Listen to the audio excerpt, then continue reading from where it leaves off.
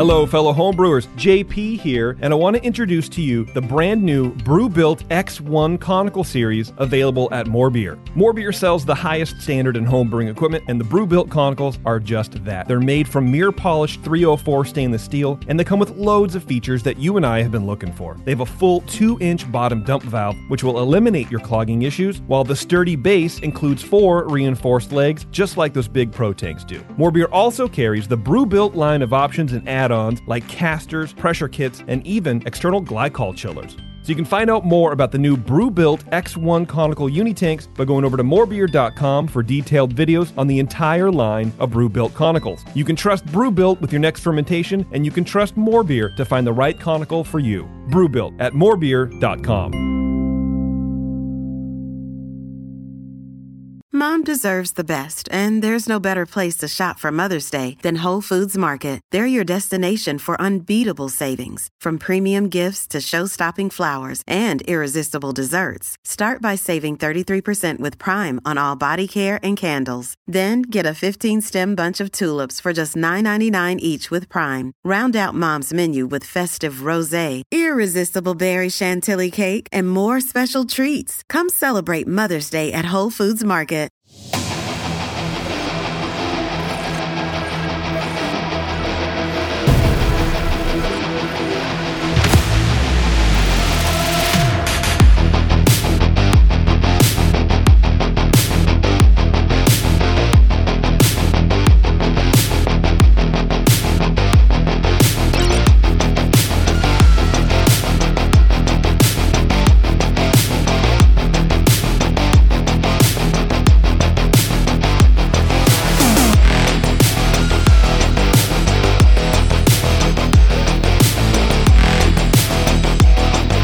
Hello, everybody. Welcome to the session on the road. I'm your host, Justin Crosley, and with me still, I haven't gotten rid of him yet, is Beardy. Hi, Justin. I'm actually pretty glad you're still here. Oh, really? So am I. I don't like doing shows without you anymore. So Aww. Yeah, I'm gonna be bummed when you go home. I guess I'm staying. Yeah. All right. Perfect. Bye, Candy. That's why it's now the Justin and the Beard Show. There we go. Yeah. Today, well, first of all, thanks to our sponsor, More Beer. You can go to morebeer.com and check them out. They bring you this session and everything we do, whether we're in the studio or on the road. So thank you to my good friends over there, Chris Graham and Olin Schultz. We'll be seeing them at HomebrewCon next week. Oh, yeah. So we get to hang out with them and just want to thank them for supporting this show. And thank you, listeners that donate and support and buy merch and all of that. We appreciate it very much. Today, we're down at one of my, it's one of my favorite breweries that I've never been to before last night. We're down at Bagby Beer Company with my friend Jeff Bagby. Jeff, thanks for having us. Hey, thanks for coming by. No, I'm really stoked about it. So I've had your beer tons over the years, but I've never been to your spot. And it's bigger than I thought. It's super nice. It's a perfect location. Thanks. Yeah, man. Congrats. You did well. Thank you. How long you been here now? We're almost to 9 years. Okay. September will be 9 years. Got it. And so, and we've talked to you before, but before your own, you were with Pizza Port for years, is that right? Yeah, that was my last position before here. Okay. Yes. Got it. I was there for, all told, about 10 years, but I had some other jobs as well in there. And my first was at Stone. Oh, right. Started there in 97, and then did some quick work at White Labs. Was working with Tommy in Solana Beach back in the day. Okay. At Pizza Port Solana. That was my first Pizza Port job. Okay. And then I was also a head brewer at an OG's location. Oh, yeah.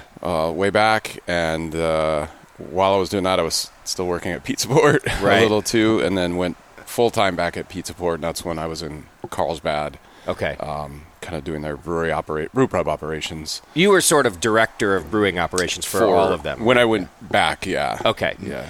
And if I'm not mistaken, that was also during like Pizza Port's reign of terror at the GABF, right? You guys were killing it. Yeah, we just really had a really solid group of brewers, and just a time everything was just firing. Yeah. The beers we were making, the way we were all working together at all the locations, and yeah, it was It was intense. People still talk about that time. So I still stream the awards, and I was doing it back then too. Yeah. And I just remember going, oh yeah, there goes Jeff and his team. There goes Jeff and his team. It was really cool to see. I feel like I don't. GABF has changed a little bit, not in a bad way. Some of the rules change and the number of entries you can have and points and all that. So you don't quite see like one brewery dominate quite as much anymore. You might have ruined it for everybody, Jeff. They had to change the rules because of you. Yeah. Well, there's also, I don't know how many thousands of more beers entered now, and breweries entering. So for sure, yeah, that has definitely changed the landscape of that competition. Yeah. And continues to, I feel like. Sure, yeah. So we're upstairs in the special events room at Bagby, and just listeners at home, you might hear a little car noise. Like I said, this location is beautiful. It's a couple blocks from the beach on one side. It's on the main thoroughfare on the other side. It's got some light, airy spaces, a rooftop deck that's outside. Yeah, So- lots of indoor-outdoor spaces that are really cool, especially since the weather's so nice. Get to be outside. Yeah. So Beardy and I were trying to figure you out last night. We stopped in for some free beers. Yeah. A surprise visit. We were really examining your psyche, and I'll explain why. When we got here, Beardy thought maybe you were a production brewery because your beer is so popular that he just kind of thought like, oh yeah, no, we're going to like a big old brewery. But you're size-wise, you're just a brew pub. Yeah. Production. When we built the brewery here, the whole idea was to have production ability, but unfortunately, we've never been really able to get that ball rolling on any kind of major thing. So our focus has been our number one account, which is here. Here, yeah. And in the beginning, we were selling, a really large volume of beer over our own bars. Okay, yeah. So there wasn't a huge need for that, come COVID and everything literally changing. That has slowed and changed, and we haven't been able to really still gain that offsite demand or that offsite production. Yeah. Okay. I would love to. Well, then here's where we were wrong about you. Okay. Because from what you're just such a laid back guy, and my thought was, when you left Pizza Port and kind of running all of those locations, you wanted a more laid-back, pared-down experience. So my interpretation to Beardy last night, I was like, I think he just wanted to chill with like a smaller operation. Yeah. But it's not quite that. No, and my Okay. wife would be laughing if she heard what you just said. Okay, yeah. Yeah. I tend to go overboard sometimes, a lot of times, and try to do much more than I can realistically do. I've been caught in that several times. Okay. I don't know if you saw our booth at Firestone, but what we put together for the patrons there, we roll in a draft tower that has 8 draft handles on it, and it's bring all a brew rigged pub. up like it's all the towers are cooled with ice water that's in the keg bath. Like it's a whole big thing, and some years my wife's like, "Do you just want to do hockey boxes?" I'm like, You're right. "No, that wouldn't be right. Yeah. Wouldn't be us." So that's part of what you see when a lot of my friends who knew me growing up, even like back to college, would come here and be like, "Oh yeah, this is him. It's huge. It's overboard. It's all these things." But obviously, it's not just me. There's a whole lot of other hands in what made this what it is. So yeah. Well, how many beers are on tap right now? Well, they're dropping like flies. But we typically range in the high teens to low 20s of house beer. We have 41 spots, draft handles at our main bar. We also have a patio bar that used to have, I'm talking used to being pre-COVID years, we had a much larger guest draft list. Okay. And so we'd have a lot of specialty beers out there, a lot of 6 barrels, things like that, barrel-aged, rare, because it's just a short direct draw system. So Nice. Okay. we don't waste a whole lot. But over COVID time, we were like, okay, let's focus a little bit more on our beer. We don't make a cider, so we'll put a cider on. We don't make sour beer, so we'll put someone's on. Some of the other holes that are glaring, but instead of having a guest list that was the other 20 beers or so, that's pared down to 5 or 6 at the most of the time.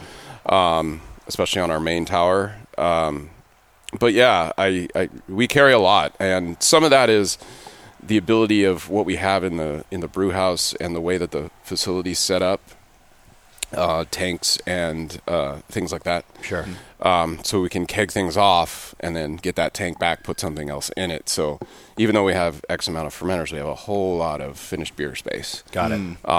We also, a lot of those beers that did drive that list up were a bunch of barrel beers that we had, even going back to 18, 19, that were filled back then. We started a big barrel, big for us, of about 40 to 50 barrels. Wow. And so then COVID hit, we still had a whole lot of it in barrels. So we just started emptying them, putting them in kegs and holding on to them. And then last year for our 8th anniversary, I think I put on 12 barrel-aged beers. Wow. Ranging from, like I said, we don't do anything sour. So it's all straight-up beer. Okay. But ranging in alcohol from 4.5%, 5% on up to 11, 12%. Wow. All different colors of rainbow, all different kinds of styles. And it was really fun. Yeah. And those have been waning off as time's gone on. So our draft flit's shrinking. Right. And just production here, like our batch size versus our actual output, get back to the production side of things. You know, we can yield anywhere from 17 to 20 plus barrels of usable, drinkable beer off of a single batch of beer. And so, the volume at the bar, while it's good for a lot of the styles, isn't, I'm not, like, I have an Imperial Red downstairs that I have, I think, 18 barrels of. Okay. Where's that going anytime quick? Right. Yeah. So things like that. And that was the other thing. For a long time, we didn't brew anything over about 7.5%. Our strongest beer was our IPA that we were actually brewing. And then we hit this time where we were just full of all the beers, all the different styles that we make. Yeah. And it was time to go on vacation, though. Well, yeah, but you want to make beer. That's what I do. Yeah. So we started making I think we made like 5 high-gravity beers in a row. It was hilarious. Nice. And then now we're paying for it because all the little ones are falling off. But but it was fun. I was like, I haven't mashed in this big of a grain bill in a long time. Right. And, just... You're still the main brewer here. Right? Yes, yeah. Still, at the end of 2021, my longtime lead brewer left. I knew he was going. We were still, he was at Firestone pouring with me this past weekend. Nice. He moved up to the Oregon coast. He works for a brewery up there now. Just kind of a plan he and his wife had for years, and it was time, and I think he gave me like a year's notice. Wow, that's nice. Yeah. But Brandon Barclay, he was awesome. So back then he was somebody I could turn my back on and trust, and he did a lot of the brewing along with me. Yeah. And so now gave me the opportunity to get back in the brew house. So I make everything, transfer everything. Got it. Do all that. Awesome. I have a person who helps me, but he's not doing any of the brewing or anything. In addition to just the sheer volume of beers, the diversity was also real impressive, and I would say not super common. Okay. These days, I don't know. At least in the places I go.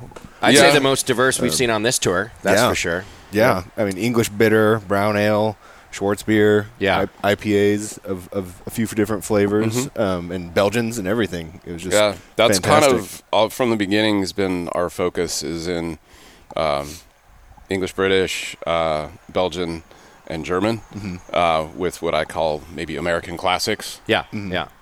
So we always have something in and hopefully more than one in each one of those kind of call it genres, I guess. Sure.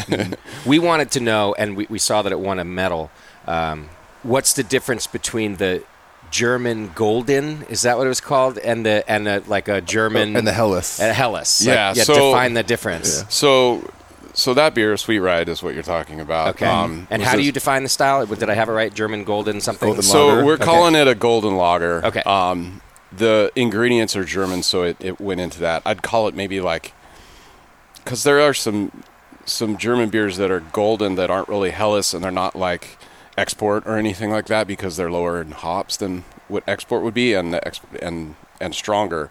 So this is kind of like a session version of that. Yeah. As what it came out to be. The beer actually won a gold medal for Bohemian Pilsner. Oh. Back in, like 16, I think. Okay. So, even back then, I was like, I really want to enter this beer. It's really nice. It's great lager, but we've been making it since day one. Okay. But it never really fit into anything, and I was like, I'll just enter it in there. Boom. And I don't know, cleanish beer, who knows? People weren't entering Bohemian Pilsner back then like they are now. Right. And it hit, so, and everybody loves it, and it's this fun little beer, but yeah, it just didn't have like, we were trying to, I can't remember, it had a different description at one point. I'm like, let's just call it a golden lager. Okay. And because it has German ingredients across the board, let's tag that on there. And so, got it. Yeah. That fits. It's good beer. All right, well, continuing our lager tour, our first beer of the day today is a Mexican lager. So tell us about this beer. Sure. This is La Chancla, and for anybody that knows what that means, it has to deal with Mexican grandmothers and mothers who use their chancla as a behavior tool, as a weapon. Okay. I've given this to some people like, oh man, I can almost feel it. Like, I'm like, this one's much nicer. Right. Yeah. So yeah, it was modeled kind of after a Modelo Especial, so more of a sweeter, golden colored lager rather than like a Pacifico Clara or something like that, and not quite into the Dos Equis Ambar or Victoria kind of Vienna styles. It's about 30% corn. Okay. Flaked corn, Pilsner malt base, and a little bit of Cara Munich to give it that golden color. Okay. And yeah, it's a very simple beer, 4.8%, super drinkable and perfect for right now. Yeah, it really is. Yeah. I think that's the perfect description, too. I immediately, when I saw it, said, this is different than the Mexican lagers we've been having. And then with the flavor profile, too. And I think you're right. It's not so far over that it's an amber or a Vienna, and it's not as light as a Clara. It is kind of right there in the center. Yeah. Which makes it nice. It's super crushable and different than the super light, more corny, I think, flavored Mexican lagers. Mm-hmm.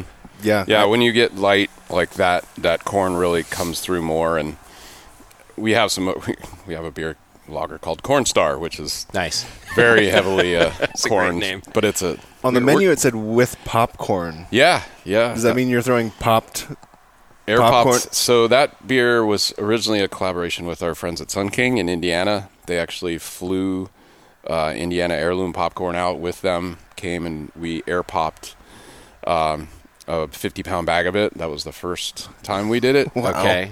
Now we're up to 75 pounds. Wow. So we air pop 75 pounds of popcorn the night before mash in. The beer also has a gigantic amount of flaked corn in it. So the wort literally tastes like liquid cotton candy or bubble gum. It's awesome. Isn't the mash tun then just like glue? There's a whole lot of rice holes in that. There must be. And we've been able to figure it out, like kind of, even with this beer with 30% corn, with such a light grain bill in my mash tun. Yeah. Like we need those holes to make it so we can actually, louder the thing. Okay. Do you have, with that much corn, do you have to do a special mash rest or something like that? So the Corn Star has a little bit of 6-row in it. Okay. Which helps with that.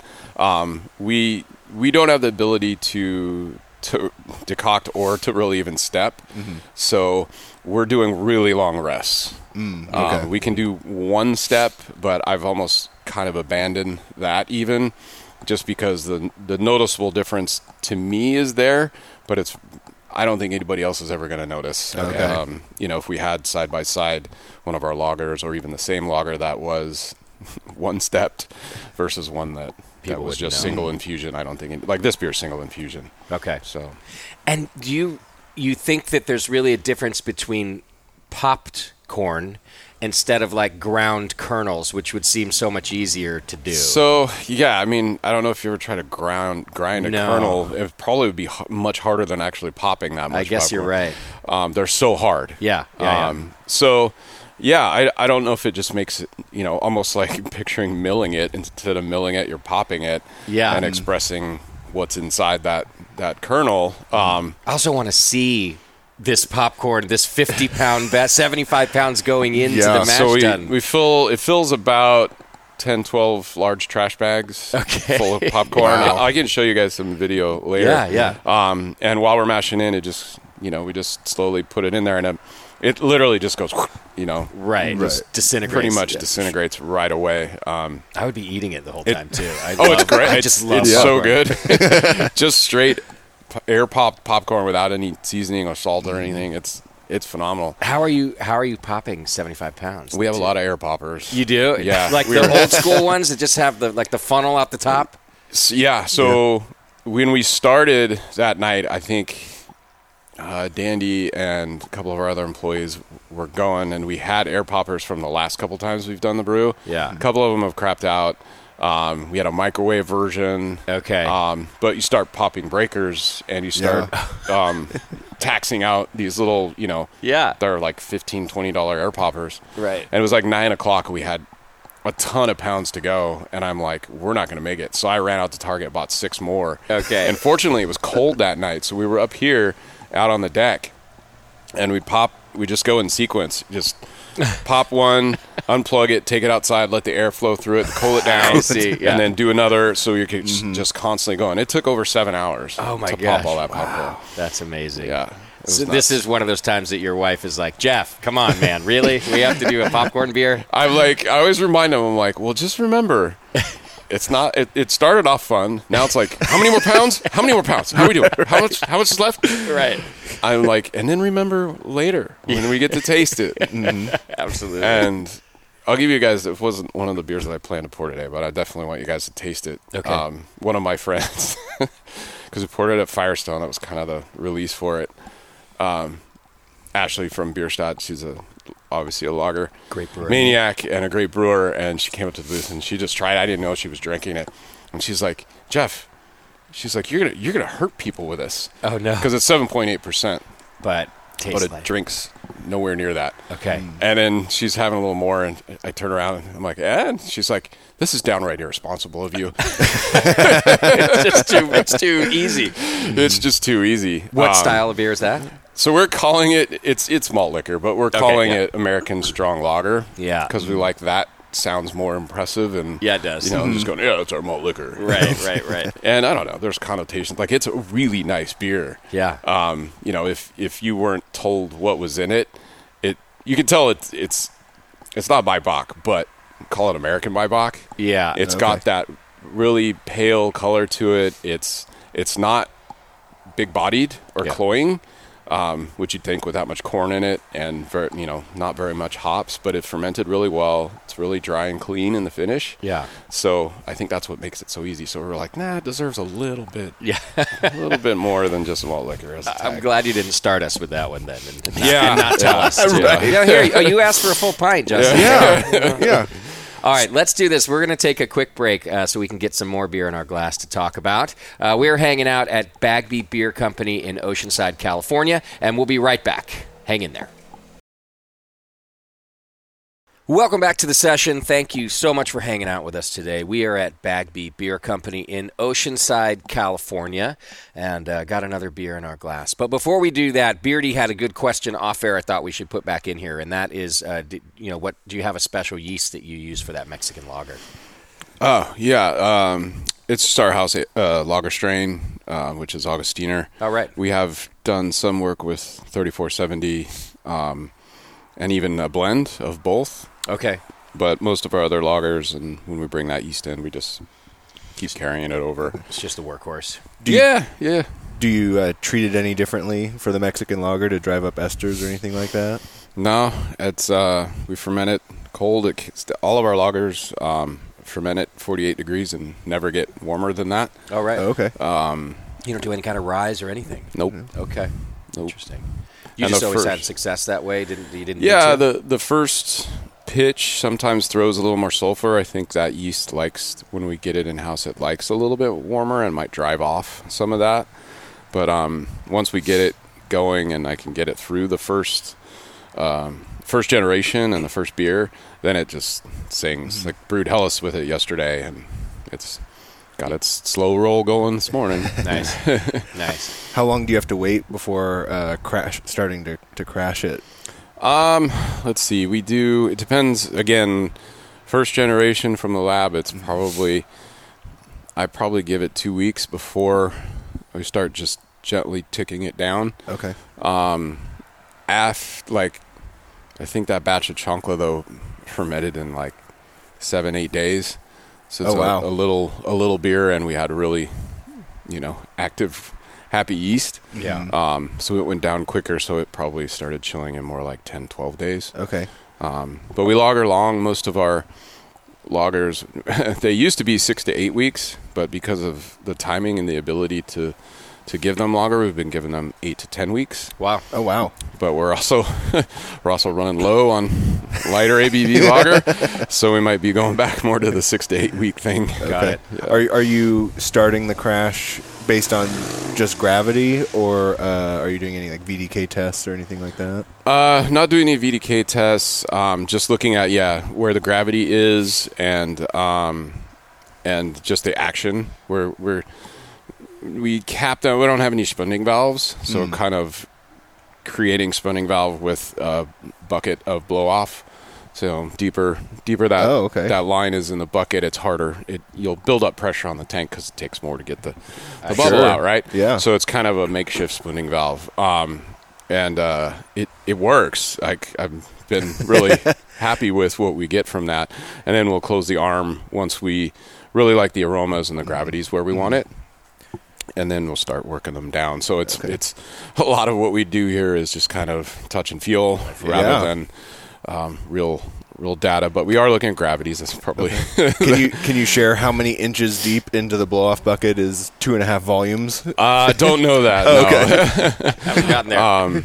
No, but most of them are 5-gallon buckets. So the bottom of that hose is in the bottom of that bucket. Okay. With a something weighted, usually a hose end, to keep it in the bottom instead of just floating up or blowing up. But it works. It helps. And then we cap them and let them do their thing and let them rest. Like we have a Baltic porter down there that's working on 12 weeks right now. Oh, nice. Nice. Yeah. Heck yeah. So before we dive into this next beer, which is delicious, by the way, already. Thank you. I wondered if we could talk a little bit about the COVID time with Sure. you. And I hope I'm not mistaken, but I don't use a lot of social media, but I follow you a little bit, and I might have even gotten an email or something. And I think I remember you sending out an email kind of in the heat of COVID there that you guys were closing.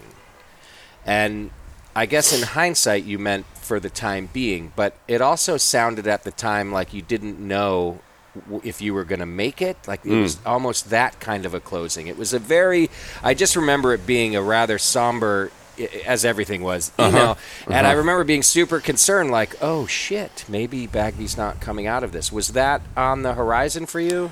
I mean, we'll say this. It was a difficult, hard, soul-searching time. Yeah. To be perfectly honest, everybody's like, oh, you made it through COVID. Well, we made it right now. Right. But there's lasting effects. Yes. That this has had. And in speaking with other brewers and other owners, it's a real thing. Yes. And, no one likes to talk about it because it's extremely uncomfortable and hard. But yeah, when we originally made the decision to shut down, it was about a day, 2 or 3 days before California would have mandated us to shut down. Okay. We made the decision. We met with all our managers and sat down and we're like, this is the best option for us right now. Back then, of course, we're thinking this will be done in a few weeks, and we can hang with that. Yeah. Of course, that turned into a much longer period of time. Reopening for us, and just trying to. It was a constant scramble. We did what we felt we were supposed to do and what we were mandated to do. Right. And a lot of others didn't.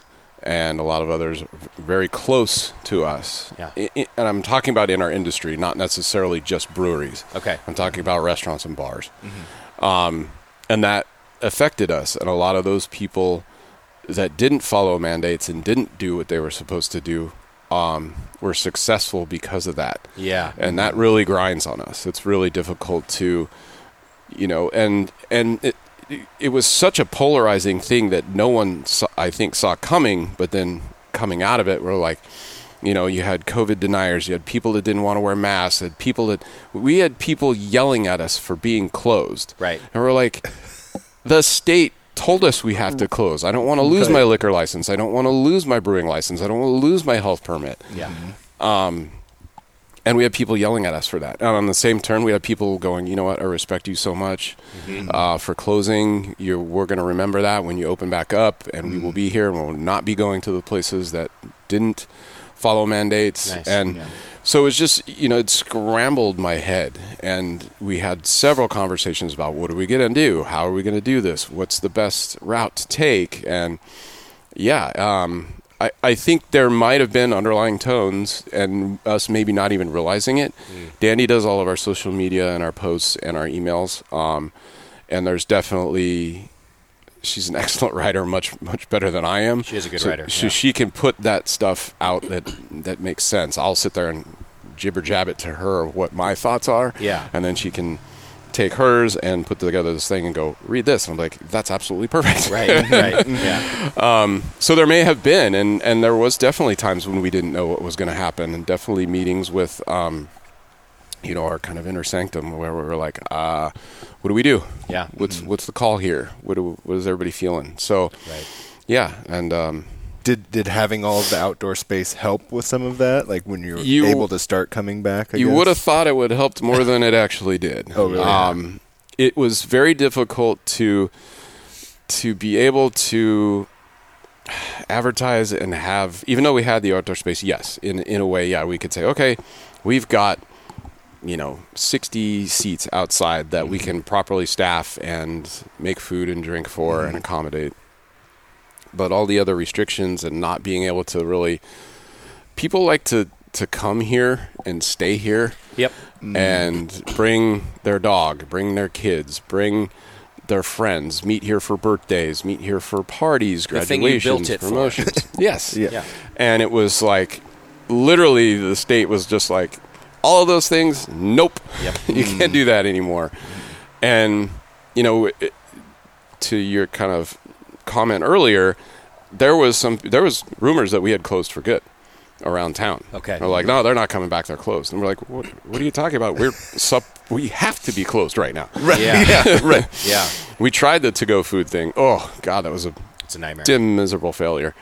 And I thought I was optimistic. I was like, everybody has to do this, so everybody's got to pivot, and we can use our parking lot as kind of a drive-in, number the spots. You order online, we come out, we set it on a table in front of your car, you get out of your car, you pick, like the whole thing. We had it all worked. Nothing. Yeah. It was just people want to come here, they want to stay here, and because we had to, and that was the other thing, the public's perception of what the state was doing was nowhere near what the state was actually doing. Yeah. Some people were like, no, I follow this is what's happening, and this is why they're closed. Other people were like, oh no, we went over here and they're open. I don't know why they're closed, and blah, blah, blah. And it just mismatched everybody into not knowing what was right and what was wrong and what was up and what was down. Sure. So I appreciate your honesty about that. That I experienced almost an identical circumstances and experience at the Hop Grenade, with our bar, and we followed the regulations too. Yeah. And it was very irritating and disheartening when people would come in and I'd say, well, you can't do this and you can't do that, but you can be here if you do this and that. And they're like, well, the place I was just at didn't do any of those things. And eventually I was just like, I know that. And I'm telling you that that's illegal. And I don't know what else to tell you. Yeah. And I would say, and I felt the same way. I can't afford to lose my license. I can't afford to pay a fine. I can't, and we had, like I said, an almost identical experience. A lot of people thanking us for that, and a lot of people super angry. Yeah. And there were certainly times, during reopening, in hindsight, that I probably shouldn't even have reopened every time. We did the open, close. And in hindsight, there was a couple of those times that the restrictions were so silly and that people weren't showing up, like you said, that I should have just remained closed for longer and waited it out, that kind of stuff in hindsight. The other thing I'm happy that you mentioned, and that I appreciate your honesty, is that so many of the lasting effects, things are not back to normal by it. And in fact, Beardy and I were talking about it last night, even walking down the street here. It's a Friday night, right around 9:30, which I bet pre-COVID was a pretty crowded street. And it's not right now, and it's not where I'm at either. And it's not that it's unsafe to be out. It's also that people's habits have changed. Oh, yeah. So you had people here. Of course you did. And you probably were busy a little bit earlier than you used to be. But people now kind of go home around 9:30. They're like, Netflix is there, and we got used to that on a Friday chilling. night. Yeah. Of course, we had that pre-COVID, but you would do Netflix on Wednesday, not on Friday. Right. And the lasting effects of, you could go into all of the other things, supply chain and all of that, but Right. I'm more just talking about the very measurable impact of people's behaviors and how that is still sticking around. Yeah, that's one of the factors that combines with everything, and they definitely have. Yeah. You know, Yeah.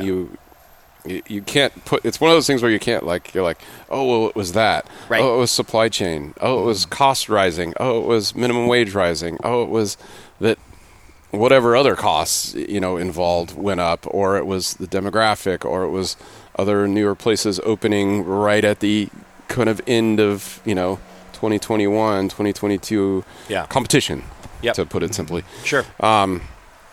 And yeah, you can't just be like, oh, that was it, and I wish we would have, or that was it, and there's just no identifying it. There's not, and at the same time, there are places with lines out the door every day that are thriving, and there's no real. And I speak to some of those owners too, and they're like, I don't know. We're lucky, and some of them feel that they're lucky. Some of them found some like magic activity that people really like. I don't know, bingo on a Thursday. Cornhole. I think that's popular. Cornhole is popular. Yeah. I'm going to start a tag league. Just good old fashioned tag. Well, anyway, thank you for talking about that, and I appreciate it. Let's talk about the beer in our glass. What are we drinking now? So this is King of the Britons. I have a little fondness for small British beer. And so this is 100% British ingredients. A lot of people like to say that they're pale ale, or they're blonde, or they're it's bitter, or ordinary bitter, or it's best bitter, or it's whatever. Premium, I think, is the other third bitter. Yeah. I don't know. We've made a few of them here. The first beer we ever made here was in that genre. Okay. Called Back Garden, because we had a big back garden. And I don't know. I really like making them. It's a Maris Otter base. Has some British Crystal. Hops are... You're going to challenge me now because we ran out of those. It's Challenger, Target, and Fuggle. Okay. Oh, interesting. Yeah, all UK. Nice. And it's not like cask and hops in a cask, is it? As you serve it too? No, I wish we did do 2 firkins of this beer. Another thing with our sort of traditional lines, somewhat traditional, we've been trying to pull cask back out of death in California and the U.S. There's other parts of the country that are still doing the same. Right. It was great to see and great to visit. This beer was phenomenal on cask. I bet. Oh, man. Well, the reason I asked is you could have told me it was, and I would have said, "Oh yeah, I can taste the it has that kind of hop character." I feel like the English hops are really standing out, a little spicy, earthy, as if it's coming out of a cask. That's sort of why I asked. Cool. You're doing a good fake job on it. Thanks, man. Yeah. Of course, we did the side by side when we put the firkin on. Okay. Yeah. And just you can't describe natural carbonation. That is, hand pumped cask beer until it's sitting in front of you. It's just adds such a different depth in, this beer's 4.4%. Some of ours are even lower. Some are just sub 4.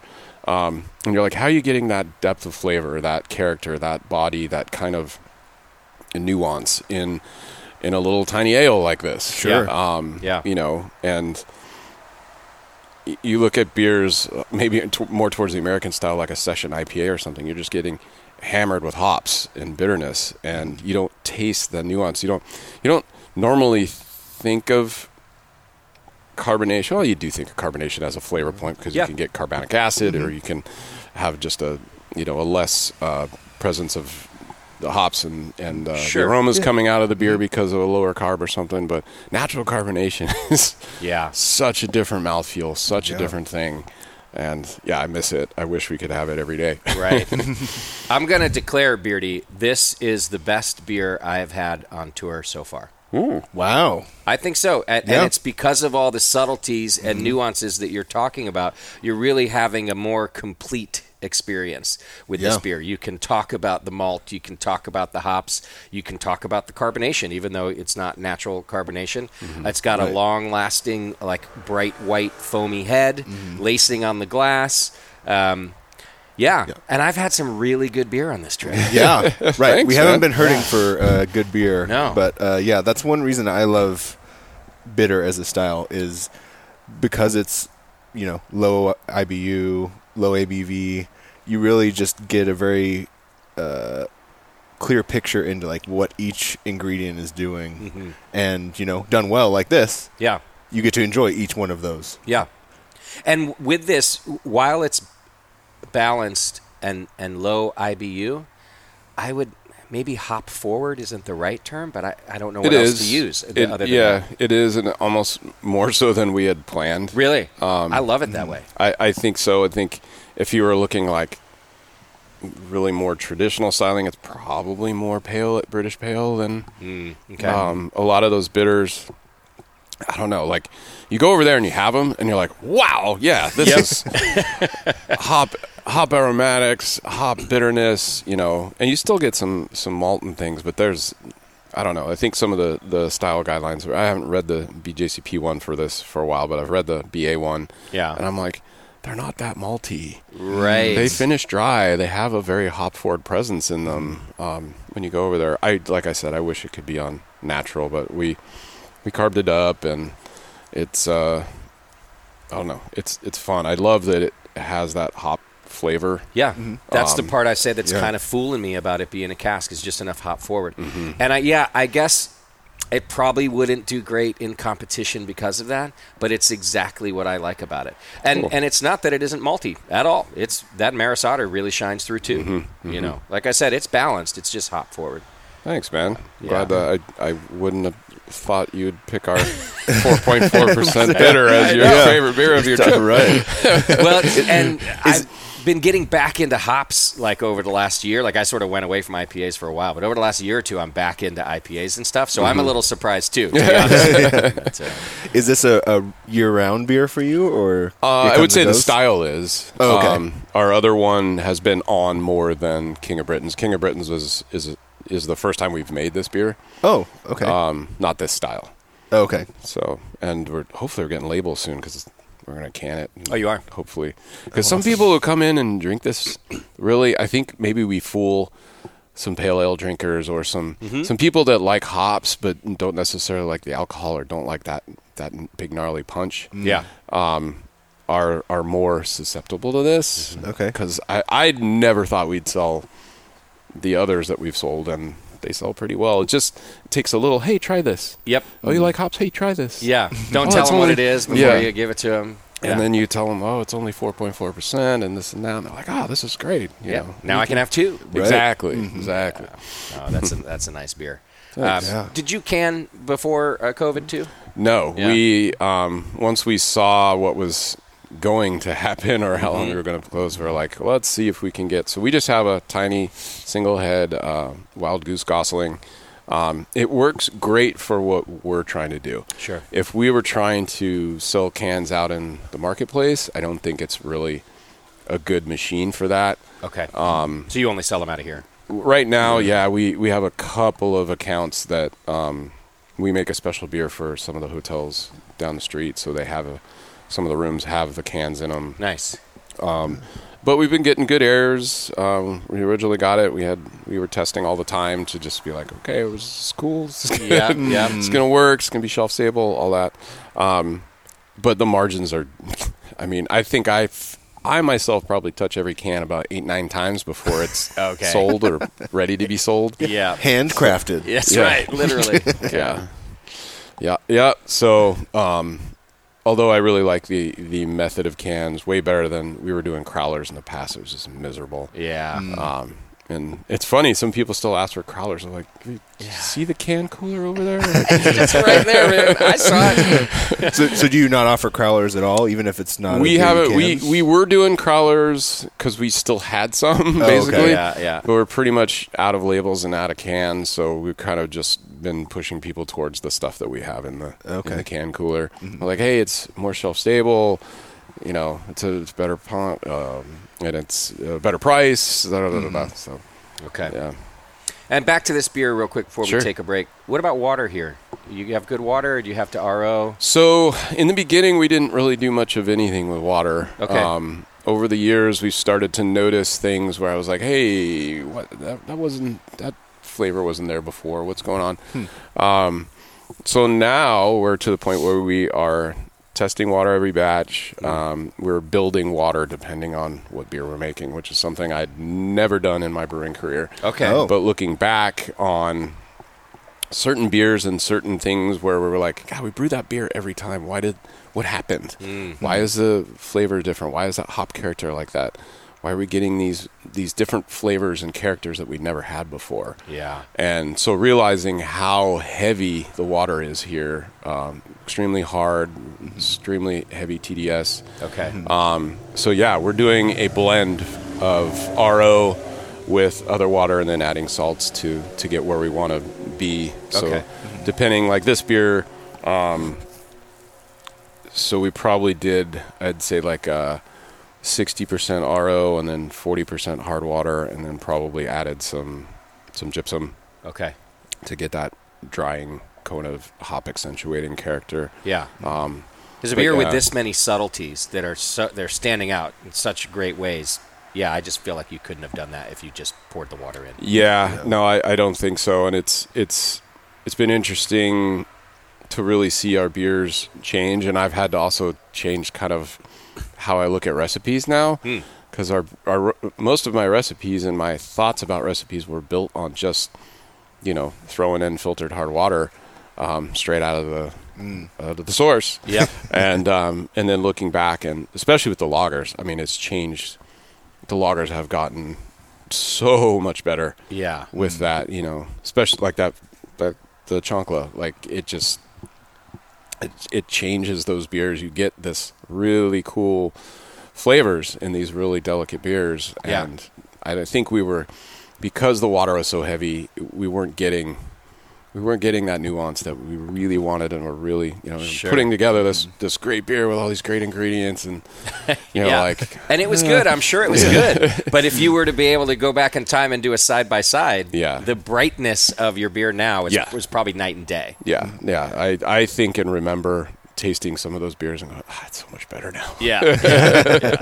So even back at Pizza Port, you didn't mess with water? Not really, no. Wow. Yeah. We made very few lagers back then, but we were just like boiling it to try and get everything to fall out before brewing. We'd never, and even there, we didn't even have like a chlorine or chloramine removal. Oh, it was just right out the pipe. It was just hot water overnight in the kettle would drive off a lot of those aromas. Okay. But yeah, I mean, and that's what, like, looking back, those are some of the times when I'd be like, we really should have been looking at water. I think that would have made our beers even better back then. You might have won more medals. Jesus. It would have been a monopoly. They would have changed the name of GABF to just the Pizza Port award ceremony. JEFF. Right. All right, let's take a quick break. We're going to try some more beer with Jeff Bagby. We're here at Bagby Beer Company in Oceanside, California, and we will be right back. Welcome back to the session. Thank you for hanging out with us. We are still at Bagby Beer Company in Oceanside. What's the website, Jeff? BagbyBeer.com. There you go. Easy enough. Go check it out. You got the beer list on there. Good food menu. You can kind of check out everything that they're doing. I was asking you about cans that you only sell here, but you do have keg accounts outside of Bagby. Mm-hmm. Yeah. Okay. A few. Yeah. What percentage of beer would you say goes over the counter versus out there? Right now, much more majority here. Yeah, I'd say 85 to 90% goes over the bar. Right. Which again, not to harp on it, but that was part of the problem with COVID. If you're so heavily dependent on over the bar. Yep. Yeah. Yep. Do you feel that as time progresses, you'll want to diversify that a little bit as, protection? I would love to grow that side of things.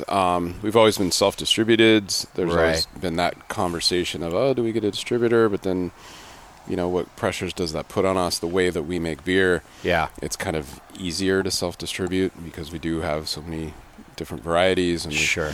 We'll always have something English-British, but it may not be the same beer all the time. So, which is what distributors sort of expect. The distributor side but it's funny is you look at bars and they're just rotation nation everywhere now. So it's like maybe this would work better, but like for distributors, it's the paperwork and the filings and the this and the that and more SKUs. Yeah, exactly. Yeah, that makes sense. All right, what beer is in our glass now? This is Golden Girl. It's our Belgian-style golden. Great name. Modeled after, that one that invokes the devil. Yeah. Yeah. That is a beautiful Belgian beer. Thank you. You do, so a lot of, I guess, classic styles is one way to say it, but I think a better way for you to say it, I was reading some of your story around the brewery. Mm-hmm. You're an aficionado. You really appreciate the beers of the world. Yes. And you've spent time traveling and tasting them at their source. Mm-hmm. And that seems to be a heavy theme for you, is to bring back those experiences to your own beer. Mm-hmm. So while I think all your beer has a Bagby twist on it, you do try to pay homage to all of these different styles as best you can, right? You just hit it perfect. That's exactly what our whole goal was from the beginning is, we've traveled, we've had these beers that, we're talking about across the pond, in their places or at their actual breweries and walked and talked with the brewers and bringing that back, but then also being realistic and we know we can't make it like that, There's several reasons why we don't make sour beer, but one of them is I've spent a lot of time at Cantillon. I spent a lot of time at Dreifontein. I spent a lot of time at Oud Beersel and some of the other blenderies, and it's just not possible. Yeah. I'm never going to be able to recreate that or even get close and even have the time to try and get close. So I'd rather focus on the beers that I think I can get closer, bring back. Some of the best compliments we've ever received are from Europeans that come in and say, that reminds me of home. Yeah, or this is for sure. This alt beer, my gosh, and that's that's such a huge compliment. Mm-hmm. But definitely every beer has a Bagby touch. Yep. And it may be whatever I felt like, or it may be that I just didn't get quite that close. Sure, or that makes whatever. sense. Yeah. Well, and it's still, no matter what you do, it's your interpretation of it. Even if you were trying to do a direct clone, you're not them, or there for that matter. Exactly. Yeah. Don't have the brew house, don't have the full water, don't have all the other components. But you even did, it's not just beers from abroad, and I do want to talk about this beer in our glass too, but last night I was here, we did a little pre-gaming with you, and you've got a beer called Copycat on, which I didn't read, the description just said pale ale. Okay. I think it said something else, pale ale, and it said Copycat, and I was like, I'm going to have that. I wanted that before the intense pale ale. I figured I'm just doing it in order. Yeah. And then I drink it, and I'm like, man, this beer's really familiar, and I can't quite put my finger on it. And then I realized it's a Sierra Nevada homage, right? Yeah, and it happened completely on accident. Oh, no kidding? The first time, yeah. We brewed it, and it was sitting in the tank, and I think a lot of other professional brewers pretty much always have, I call it green soda. Yeah, same. Because cans are green. Yep.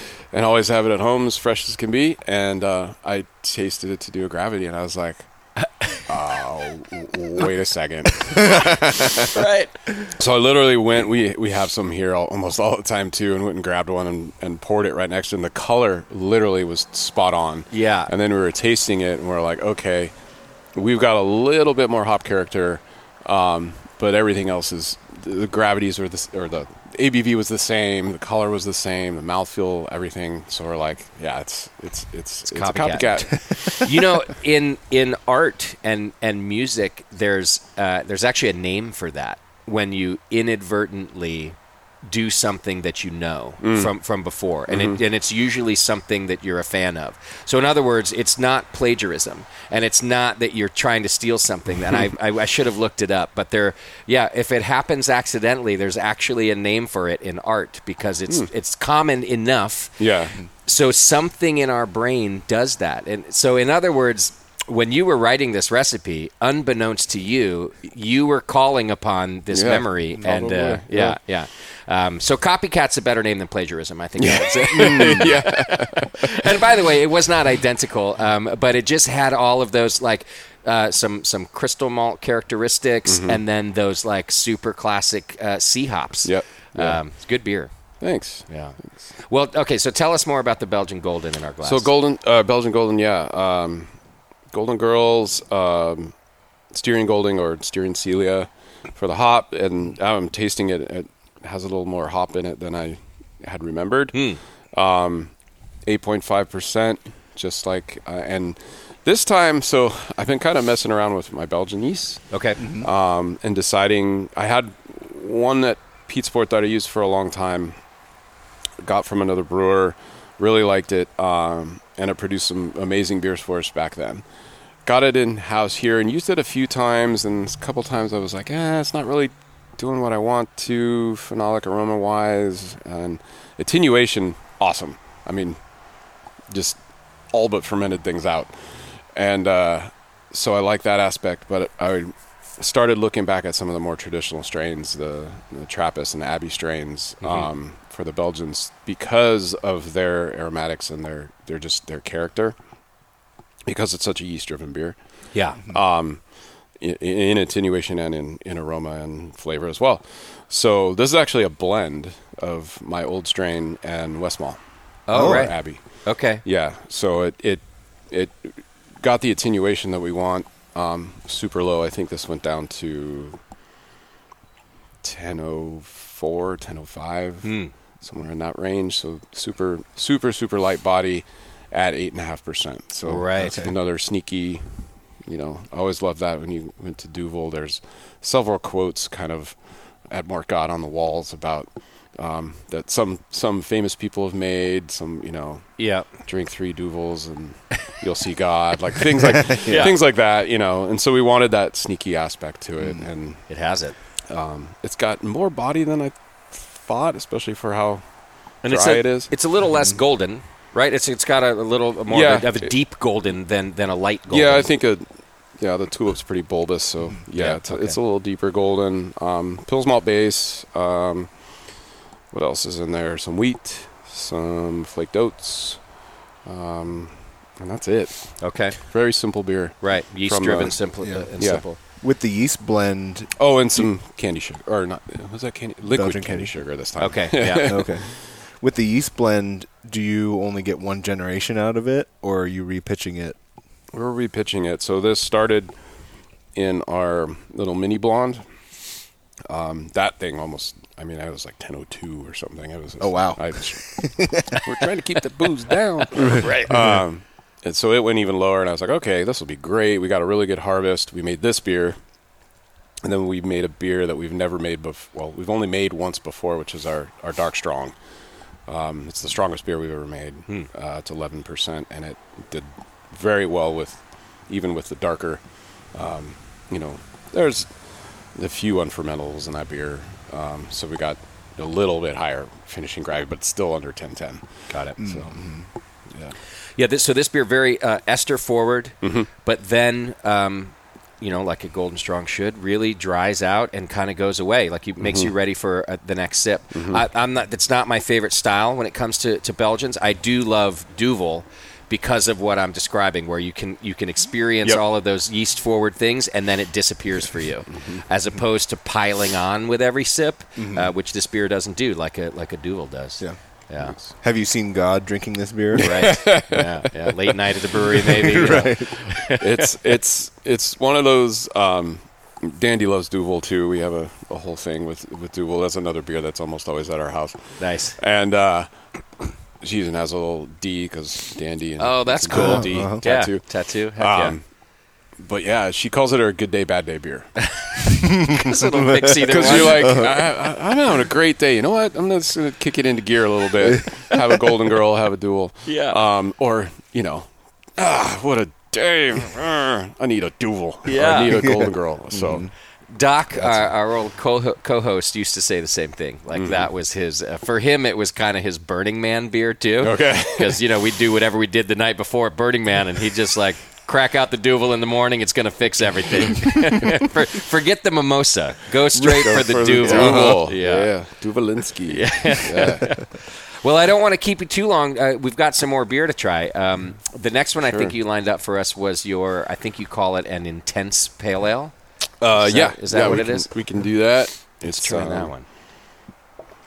I had this one last night. So, I had the Copycat first, then went for the intense pale ale. Nice. And so, Jeff, my favorite style in the world is pale ale, always. Nice. It's just, American pale is... Yeah.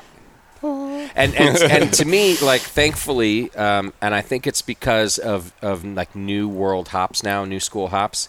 Like lager, pale ale is kind of coming back into favor. It doesn't all have to be an IPA. Yeah. And I think part of that is getting away from just using classic hops in a pale ale. And I don't know what you've done with this, but yeah, some of my favorite pale ales, like I don't know if you've had like Liquid Gravity's Pale from the Crypt. They just won an award at GABF. Oh, awesome. But anyway, new school hops kind of reviving the pale ale category, which I love seeing.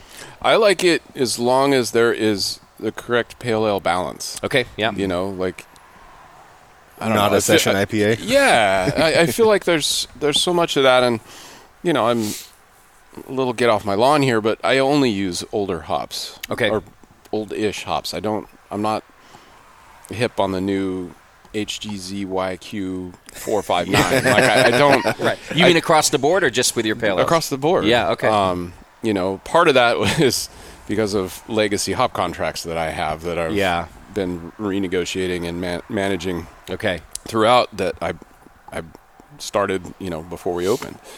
The other part of it is I just like the flavors. They're familiar to me, and, what we're doing here is we're not really forging ahead on new styles. We're recreating what we feel is classic and should be cherished and enjoyed and not forgotten. And I feel like that sometimes happens with some of these beers. I will say, like, this new West Coast kind of IPA flush, which dips down into pale ale too.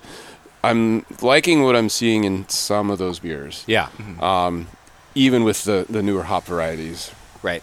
I feel like before this became more of a resurgence with this West Coast, which is hilarious to me because I feel like the bitterness is so far down from what we were making back in the late 90s and early aughts here in San Diego. Yeah. Which garnered a lot of fame for San Diego beer. Yep. Nowhere near the IBU is that those beers were. No. Which is kind of nice to see because I felt like people are using a lot of these new hops and not knowing exactly what they're going to do in a beer. Like, oh, it smells like strawberries and lavender or whatever, and like, oh, that's well and great, but did you also smell the green onion and dirty sock and gasoline? Right. Oh, you've had Sabro before. I get it. Yeah. So why you got to be negative? Like finding the way to use those hops, I think a lot of brewers have figured out ways to, whether it's time, temperature, application, to really create some really unique beers with those new hops. And I just haven't done that. I like making older school stuff like this thing. So this is a 3 hops: Zeus, Simcoe, and Amarillo.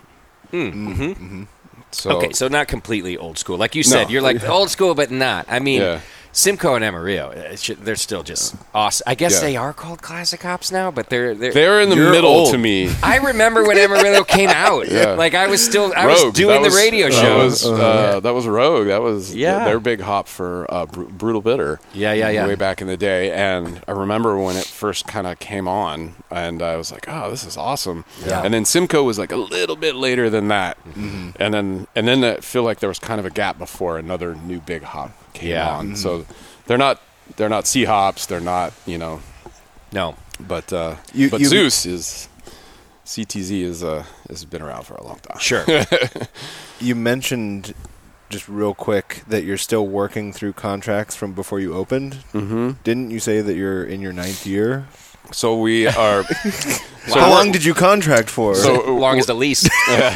No, working through in the sense of managing and, if fortunately, when we did that, we didn't know what was going to happen. We didn't know if we're going to be making 1,000 barrels a year or 6,000 barrels a year. Our brewery was built to do either. Mm-hmm. And back then, everybody was like, well, you got to get hop contracts. Do you want to make hoppy beer? You better get hop contracts. And I was like, okay. So when I got a bunch, kind of taking just a swag guess at what it was going to be. Right. And I'm like, okay, we're getting into this. We're nowhere near using all these things. So as things got older, a couple of them we completely just were like, we're done. We're not going to use these hops, and we don't even deal with one of our brokers anymore because of that. We're like, everybody else has been really cool and saying, okay, you have this much left. You want to move that to a new year. Oh, that's cool. So you move it to a new year. You have to pay the markup. Yeah. But Sure. That's helped. So we aren't using 9-year-old hops. Yeah. We are using some hops that are older than I don't always like to admit. Right. But you smell them, and you wouldn't use them if they weren't good. Exactly. Yeah. Exactly. Right. Yeah. So this beer to me has it's a classic hop character, of course, which is to me earthy and like kind of spicy. What's the spicy from? Which one? I think the Zeus. Yeah. Oh, really? Yeah, that's what I was we thinking, opened too. that bag and we're like, oh yeah, we're using this to bitter. And we put some in the back, and in the dry hop. And in the dry hop too. Yeah, I really like that. And to me, that's also like a Sierra Nevada character too. It's less pronounced in a Sierra Pale Ale than it is in this. That spiciness. They might have a little more citrus forward than you do. But then rounding it out with that Simcoe, I think is a smart move here. Yeah. Are they kind of equal parts, all three of those hops? Trying to remember how it went. The recipe reads like an IPA recipe. Okay. We were quite honestly, we didn't think it was going to attenuate to where it did. It was supposed to land more around 6.2 at the most, and it's 6.7.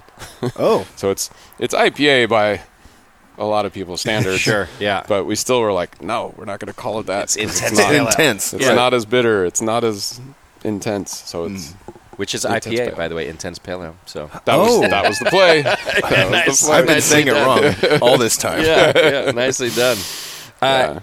What's the yeast? Is it Cal Ale?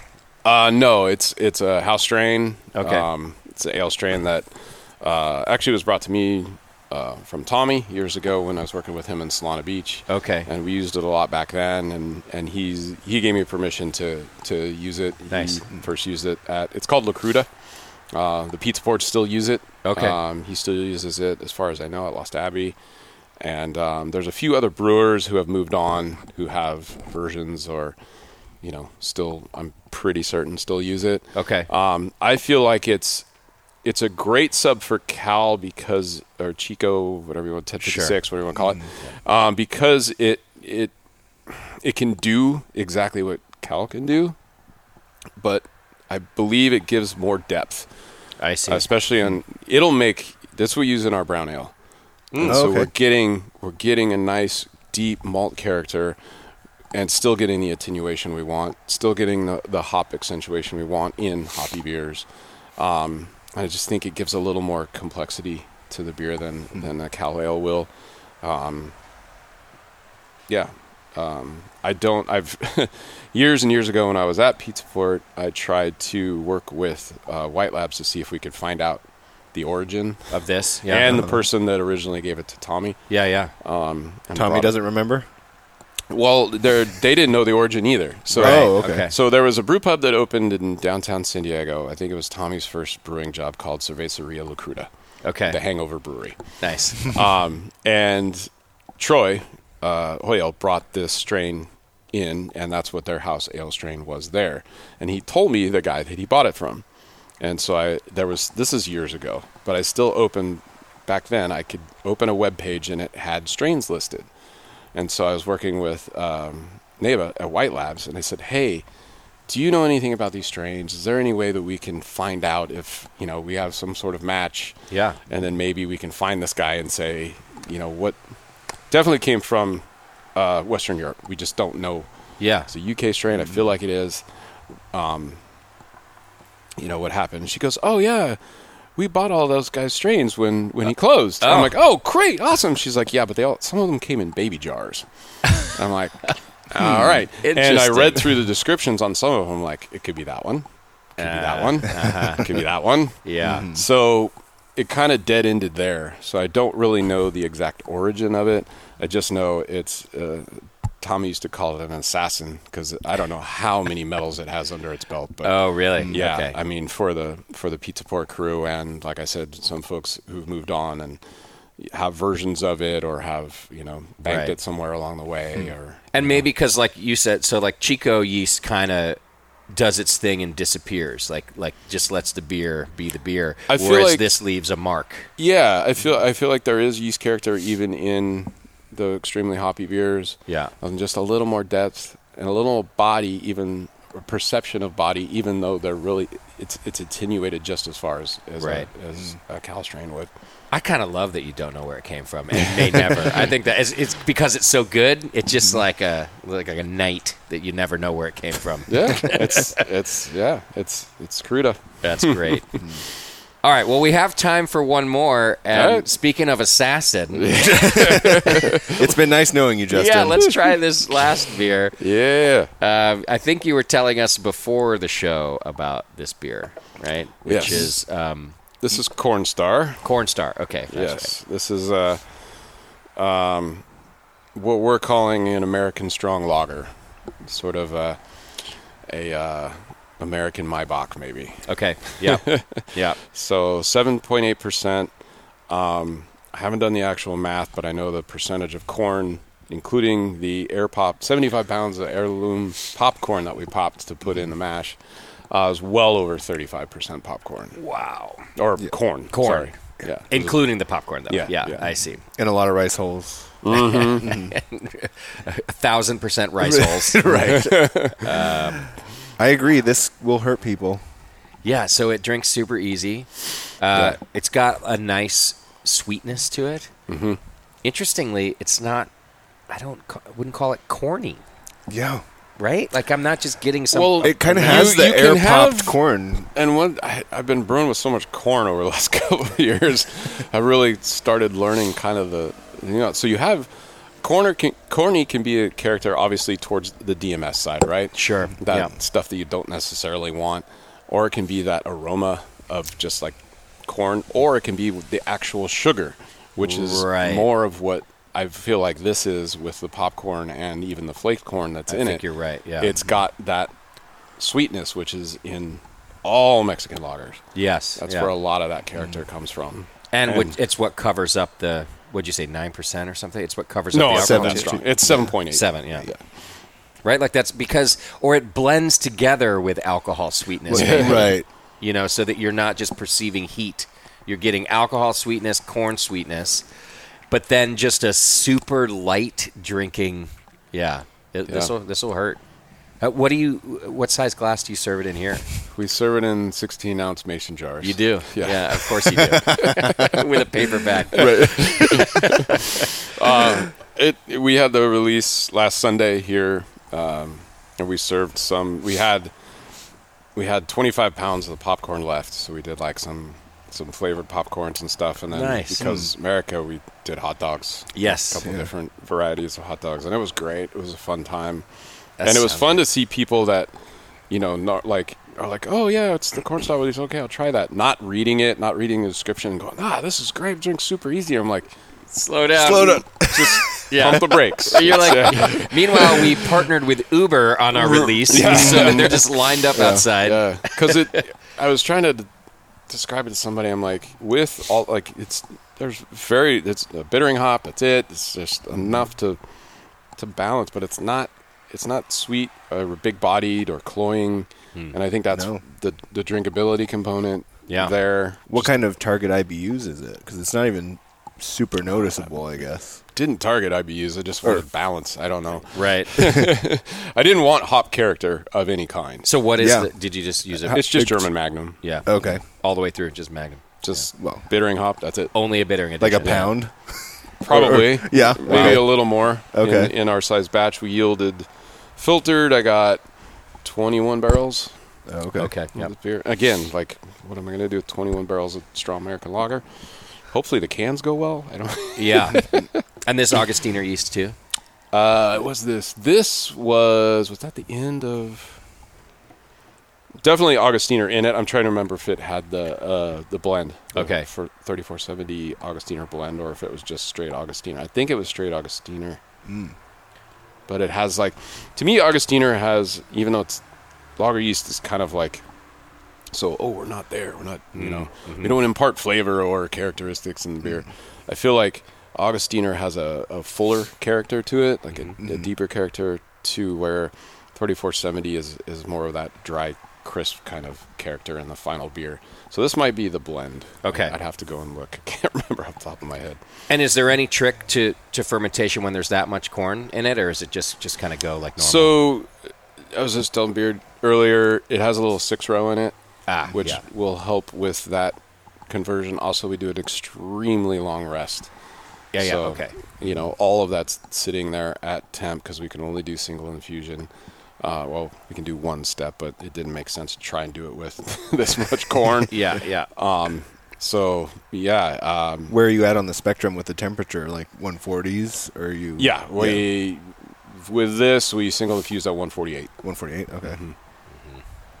And let it sit for, I think, 75 minutes.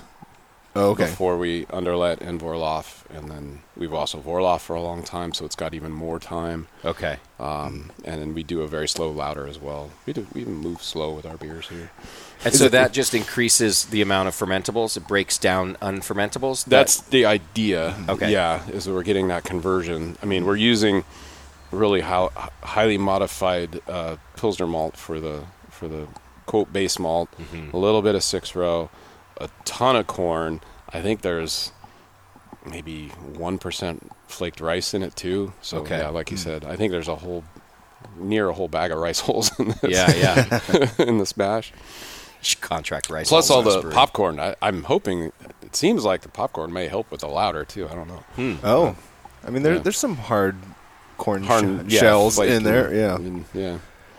So, are there other strong? Is there other American strong lagers in the world, or are you the pioneer of that category?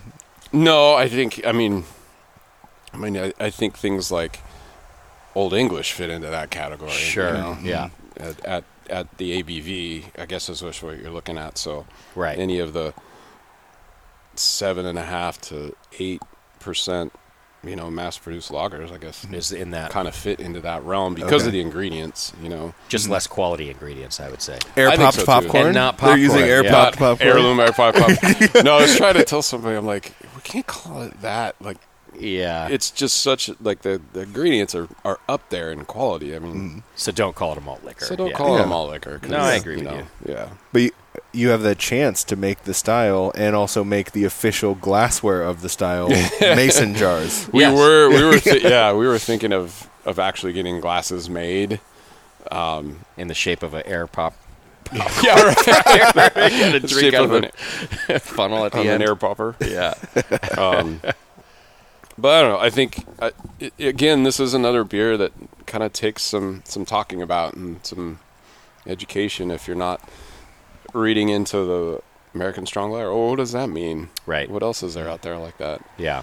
What are the ingredients? Oh, you spent that much time popping popcorn to put in this beer? Yeah. Okay. Yeah.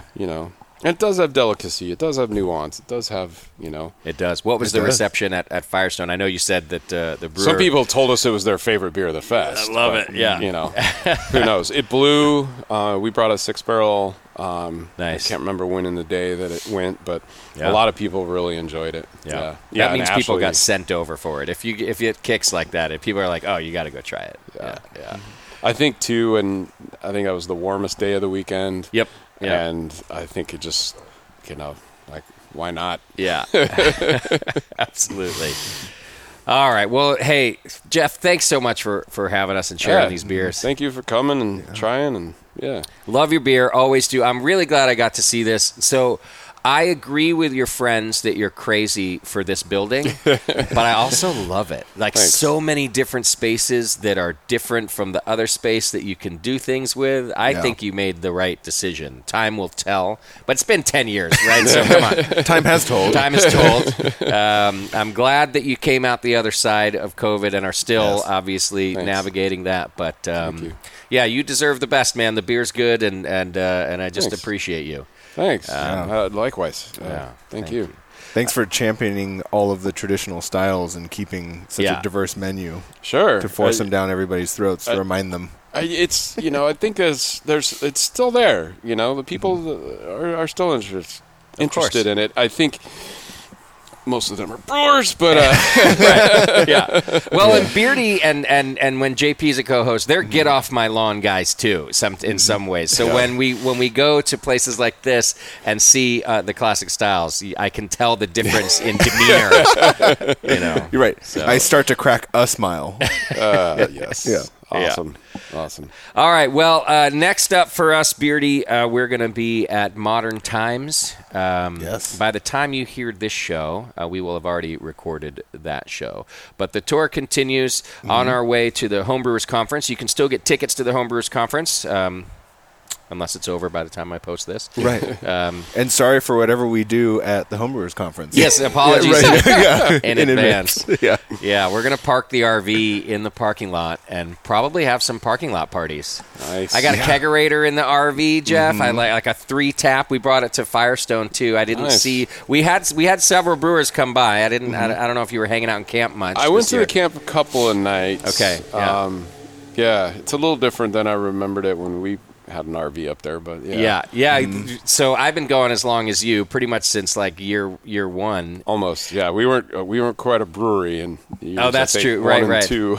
But yeah, camp really used to be everyone just bringing tons of beers and bottles, and Firestone got so good at taking care of us that we got a little bit lazy. But this year I brought kegs down. We're going to do the same for the Homebrew Conference until security tells us to leave. We're going to have to grab some cans from you before we go. Where's the? It's back at the Town and Country in San Diego, which apparently they've revamped into this super nice resort. I hope it's not too nice, because the last time we were there, they totally let me party in the parking lot in my, at the time, piece of shit RV. They preferred us out there than in the room. You know what I mean? So I'm hoping that the same thing happens, because we've been stocking up on beer on the way down so that we can share it with people out there. Awesome. Yeah, just loading that 2 fridges full of beer. All right, so that's our next stop. Thanks again to our sponsors today. More Beer, we appreciate you. Williams Brewing, you can go to williamsbrewing.com. 21st Amendment, who also makes an incredible Mexican lager, El Sully. You can find that. I think they just put out a El Sully with lime this year. Ooh. Yeah, a little touch of lime in there. So go check them out. All of our sponsors. Beersmith, you can go to beersmith.com and get your free 21-day trial of their brewing software that not just homebrewers use. It feels like half the time I interview a pro brewers, they're still using Beersmith as their software. Yeah. So thanks to all of our sponsors and our guests along the tour. Looking forward to speaking with Garrett from he's now Craft Ohana, because he's building an empire. We're going to have to talk about that. You've seen this, Jeff, right? Garrett is slowly... I've had conversations with Garrett, I would say not even slowly building an empire. I mean... It's almost done. Yeah. He promised me a tell-all interview about like the Modern Times purchase and all of that. So I'm really looking forward to that. It's also going to be a live listener party, so that'll be a good time. All right, folks. Thanks for hanging out with us on the Justin and the Beard Show. Pew, pew, pew. Our summer tour. And we'll see you next time. Take care of yourselves and your beer. Bye-bye.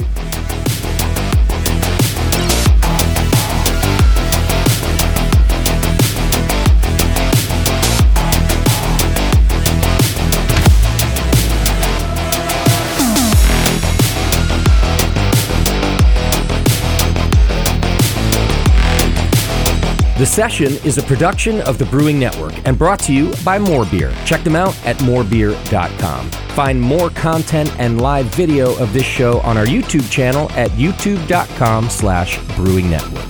For sponsorship opportunities and information, please reach out to advertising@thebrewingnetwork.com. To reach our hosts, contact feedback@thebrewingnetwork.com.